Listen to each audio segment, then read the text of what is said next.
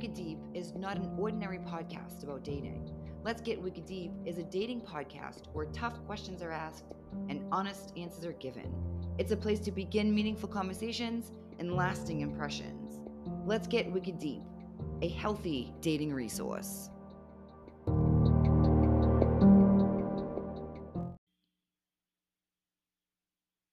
Welcome to another episode of Let's Get Wicked Deep, a dating podcast. I'm laughing because I have these two podcasts and both on Anchor. So I've recorded this whole podcast on my Writing Away with Kelly freaking podcast instead of the Let's Get Wicked Deep. Anyway, I have no idea how to transfer it or any of that stuff. So I have to re-record the whole damn thing. So whatever, it's not that big of a deal. Anyway, welcome to my next episode of Let's Get Wicked Deep, a dating podcast. So before I start the show, I want to talk about how excited I am about my next book coming out, Out of the Darkness. So Out of the Darkness is the follow-up to my first book, Signs in the Rearview Mirror, Leaving a Toxic Relationship Behind. It's basically, my first book is about toxic relationships, how you get in one, how you get out, blah, blah, my own story. My second book is the actual recovery and healing from the toxic relationship that you were in, and also what led you to get into and stay in a toxic relationship. So I talk a lot. I think the first 3 chapters are about recovery, my recovery process, and what that was like for me. So again, I take everything off, skin and everything, and expose myself in this raw, vulnerable way to help people to understand that healing after a toxic relationship is the only thing you can do. So I also write about my unhealthy dating, my ridiculous trip to Europe that I took, and then healthy dating in that first year of a relationship with Cruz Harrington III. And that's a solid 4 chapters. So it's one of those books where it's like if you're dating again after something toxic and you don't know how to go about it and you don't know what that looks like and what that feels like. And it's also if you're in a healthy relationship after something toxic and you're still feeling like crazy, like why do I still feel some of these certain things? This is definitely going to be the book for you. So Out of the Darkness should be releasing here fairly soon. I'm still working with my publisher to nail down a date for that. So be on the lookout, and I will be talking about that a ton coming up. Anyway, so that leads me to today's subject topic. Moms. Moms and dating. What do moms have to do with dating? Well, moms have a lot to do with dating. So before I start the whole show, I just want to say that if you are dating someone and they tell you they don't have a relationship with their mom, do not consider that as a red flag. Ask a few questions. So, a lot of people have toxic moms. It's something that we are beginning to talk about more and more, and we're able to see what that looks like more and more. So, be sure to have that conversation. So, this show is not for the people who have like toxic moms, that sort of thing. This is going to be more of like if you're dating somebody and they have a relationship with their mom, like an active relationship, you know what I mean? So it's that sort of thing. Anyway, so with that being said, this past weekend I met my Cruz Harrington. His mom came to my house for the weekend and she had some stuff going on in this area, so she stayed with me. So when he had asked me if she could stay, I was excited. I wasn't nervous. I wasn't scared. I wasn't like, oh no, how is this going to go? I was so thrilled to have her come and stay with me. I was able to have his mom with me and have one-on-one time with her. So I called the cleaning service. They came, they cleaned everything. I washed everything in the house, got everything ready. I was like super excited about it. I could not wait for her to come. So when she was here, we were able to spend a lot of great time together. We talked, we laughed. She shared a couple recipes with me, a couple different ideas, gave me some good suggestions on why my ingredients weren't coming together the right way. So it was amazing. I had such a fun time with her. And the best part about that was when she was here, her son came obviously to see her, and I was able to see firsthand their one-on-one, like, relationship and what that really looked like. So, that was one of the things I've been really interested in seeing in, like, real life. So when I talk to my clients and they're starting to date someone, the big thing I always tell them before they get into something committed, before you commit to someone, before you throw all your eggs into one basket, make sure you see their interaction with their mom, their parents, interactions with their friends, how they are when they get angry, and who they are when they are intoxicated. So, a lot of those things you'll be able to see who this person really is, whether it's obviously a man or a woman. So, make sure you see those things before you jump in, before you commit. So, back when I was in my toxic relationship, just to give kind of a before and after sort of thing, which is what I do with my life apparently. When I was dating or with the toxic person in my life, I saw the interaction he had with his mom. And it was kind of crazy to me because he at first was like super nice. So he had like the mask on. And it wasn't too much longer into this relationship where I saw his mask completely come off his face and shatter all over the floor with the way he was with his mom. There were a few stories he used to talk about in sort of a bragging way, how he choked her once with the phone cord.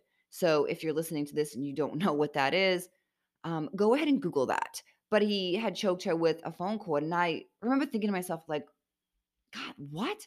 Like, who does that? Like, that's kind of insane. And then in my head, I was like, well, he's just not that same person anymore. He's not like that. So that was me trying to convince myself that he was a different person than who he actually was.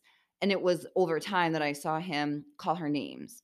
He would yell at her to lose weight. He would say horrible, horrible things to her. It was actually terrible. And I remember one day standing in the living room and he called her the C word.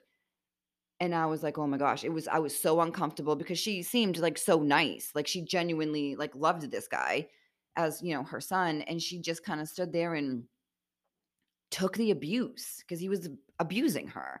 And then when his dad tried to step in, he did the same thing to his dad. And it was hard to see because they both loved this person. They had stood by him through all the craziness and stuff that he had done to his life. And they just took it. They took it. He abused them and they accepted it and they took it. And that day, I remember thinking to myself, like, wow, that's terrible. He's doing that. But he would never do that to me. There's no way he would ever treat me that way. Yeah, and guess what? I was completely wrong. I was very wrong. I mean, he did start treating me that way slowly over time. And then all of a sudden I realized, oh my gosh, he's treating me exactly how he treated his mom. And that was like a wake up call for me. That was like, because I've always heard that you can see how your husband will treat you by how he treats his mom. And I realized that is so true. So when I got to see this past weekend Cruz and his mom and how they interacted together, it was the most amazing thing. And it's not amazing because he was treating his mom that way. It was just to see him and how he lit up around her. And when he's around her, and he's a big guy, he's around her, he in a way turns into this like little kid who just admires his mom just because she's around him. She wasn't putting on a show. She wasn't, on a stage entertaining people. She was just his mom sitting in the living room and his face was lit up. His eyes were bigger. His smile was huge. And you could tell he just loves being around her. And it was natural. It was very natural interaction, and it was so amazing and refreshing to see this man loving his mom like that. And she was his mom, and she has her agenda and her things to do, and obviously she thinks he's amazing because I did get a chance to hear her brag about him. She was bragging about him and I loved it. I think I had like the biggest smile on my face listening to her talk about him because he is absolutely incredible, but it's also so nice to hear a mom talk about someone in that way, obviously someone that I love and I care about very much, and it was a really nice interaction between the two. So you could see the love, the appreciation, the respect that they have for each other. And that to me is a bond that no woman should ever come in between. So I think a lot of women as wives, girlfriends, etc., feel like, oh, well, now that I'm here, your mom should take a back seat. And as a mom of three sons, no, absolutely not. And to be able to see that, witness it, and acknowledge it in that way. And you have to let the mom and the son have their relationship because that mom has been with him, raised him. He's most likely the man he is today because of the kind of mom she was. And there's nothing but respect for that. So it's a thing where it's like never coming between that relationship. Obviously, I know there are plenty of TV shows out there and different things where people talk about mama's boy and this and that and blah, blah, blah.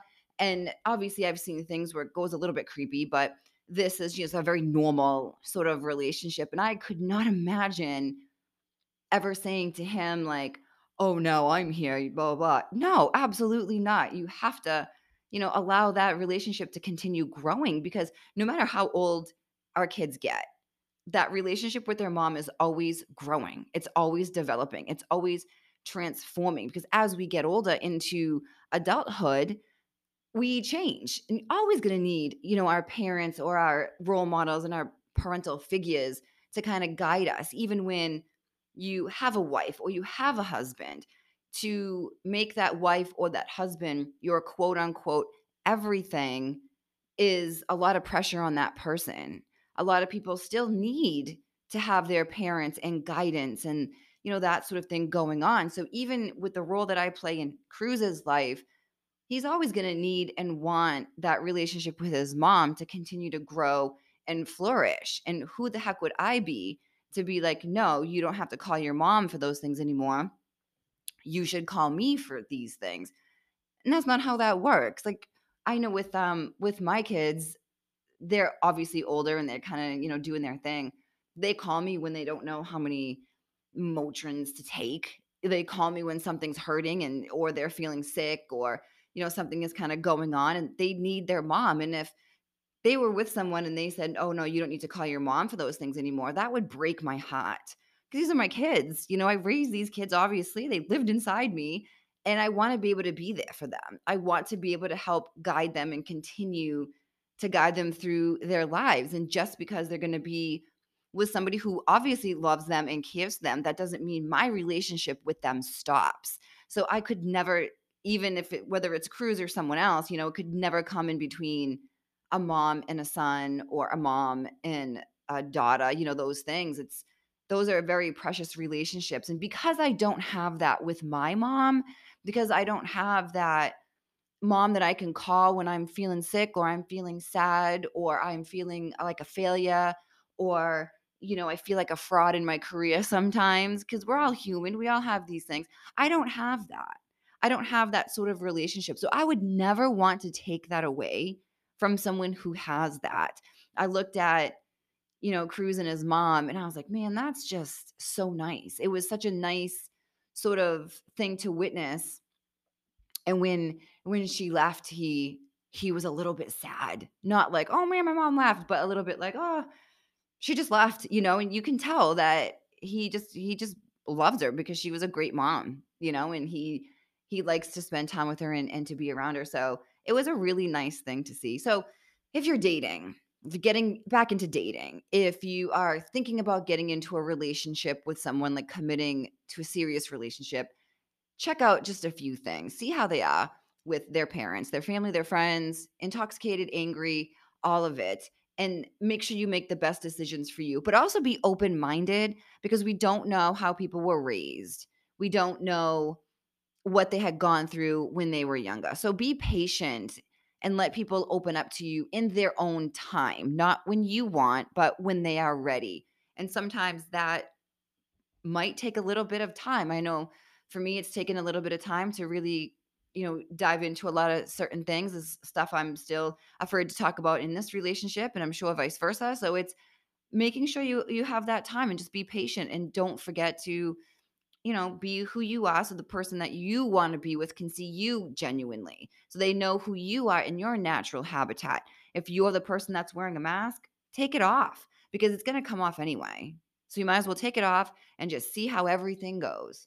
Anyway, so thanks for listening to my episode today. Be on the lookout for my second book, Out of the Darkness, hopefully releasing very soon here.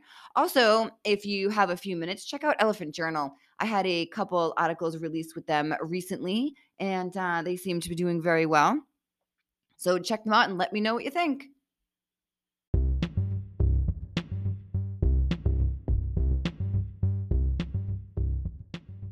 I really hope you enjoyed today's episode of Let's Get Wicked Deep, a dating podcast. To find out more information about anything you heard on today's show, please check out bebravecoaching.org.